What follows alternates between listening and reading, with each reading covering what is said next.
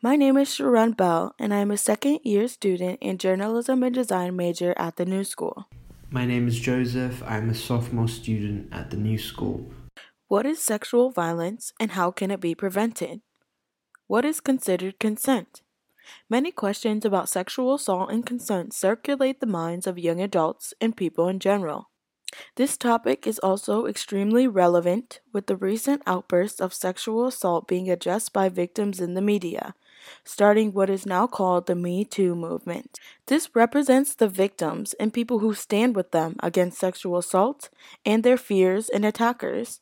As students concerned about our learning environment and safety, Joseph and I have recently been particularly interested in learning and discovering more about the New School's current position and understanding of sexual violence prevention and consent, from the student perspective and the school's perspective.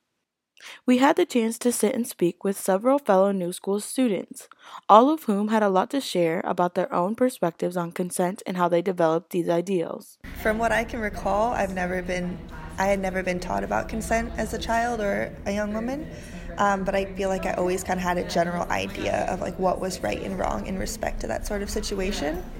So I always knew it was necessary to give consent before being with someone, but it was never like a formal conversation. I feel like in health class it was lightly touched on, but it was sort of like breezed. That's so interesting, actually. I don't think I've really anyone's been consent. I feel like that's just an expected thing, an expectation. That people don't follow. Yeah, that isn't always respected, sadly. After hearing about these students' thoughts on how they had learned consent before attending the New School, they continue to give their perspective and experiences from what they have learned about the matter while attending the New School. I feel like since I've moved to New York City and I've started to attend the New School, I've learned a lot more about it and I've heard a lot more about it, but from the school specifically, I can't recall being told or given some type of presentation about it. Yeah, I think my freshman year there was a little blurb in my seminar about that. They made it pretty clear, I think.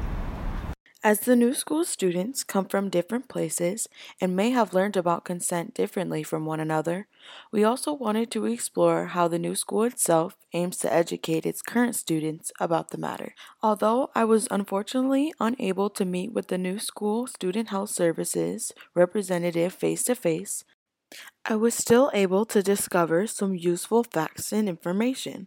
Rachel from Student Health Services was very helpful in providing me with the following information. The Student Health Services offer training for all students at orientation and training to orientation leaders and RAs before orientation and throughout the year. They have created an empowered bystander workshop as well. They support the student-run Sex E Collective and they meet with any students weekly and hold special events. This training is open to everyone and teaches about sex positive, sex ed, and consent that is gender and sexuality inclusive. Rachel also provided me with an extensive list of hotlines and phone numbers in regards to educating students on preventing sexual violence and dealing with these events emotionally as well as reporting them. This list can also be found on the New School Student Health Services website. In regards to consent, the New School's records have a very extensive definition of consent. Here is a small quotation from it. The presence of consent involves explicit communications and mutual approval for the act in which the parties are involved.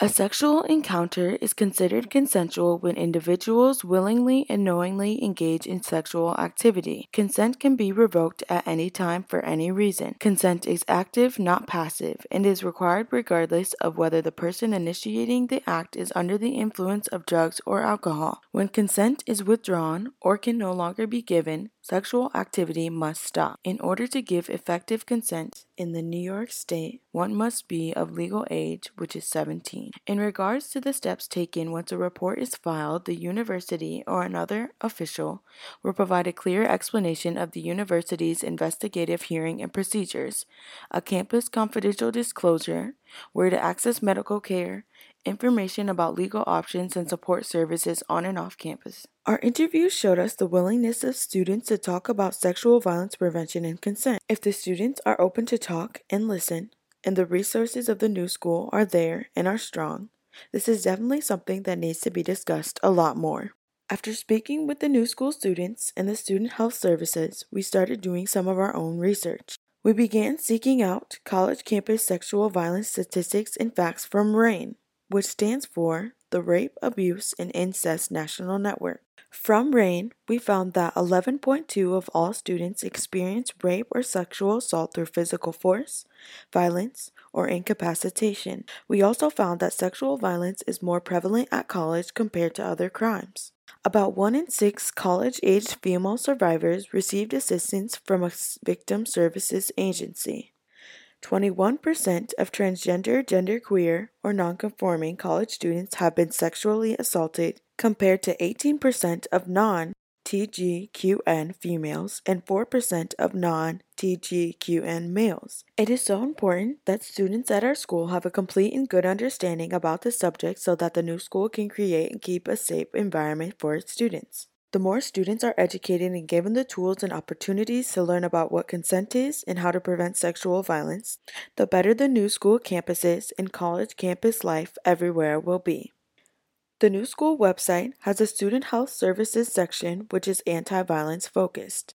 The website provides definitions, examples of, how to report, the emotional impacts, how to help a friend, and how to be an empowered bystander when dealing with sexual harassment, sexual assault, domestic violence, stalking, microaggression, and how to stand up to violence altogether. Although many of the students we spoke with felt the new school did not specifically address these things enough, our school definitely has the resources for students to learn and understand consent and prevent sexual violence. It is a matter of these resources being more advertised and known to the student, as well as the topic being brought to discussion more and making it a topic that the students must learn correctly. It is important for students to know that they are cared for and they are safe. We must rid of the idea that consent is something that is known without even talking about it. The first step is starting the conversation and educating yourself and others. For more help or information with sexual violence, visit or call www.newschool.edu/student-health-services/anti-violence/. For student health services, call 212-229-1671. For campus security, call 212-229-7001. For student rights and responsibilities, call 212-229-5900. Know your resources and know your rights. This is Sharon and This is Joseph reporting for WNSR.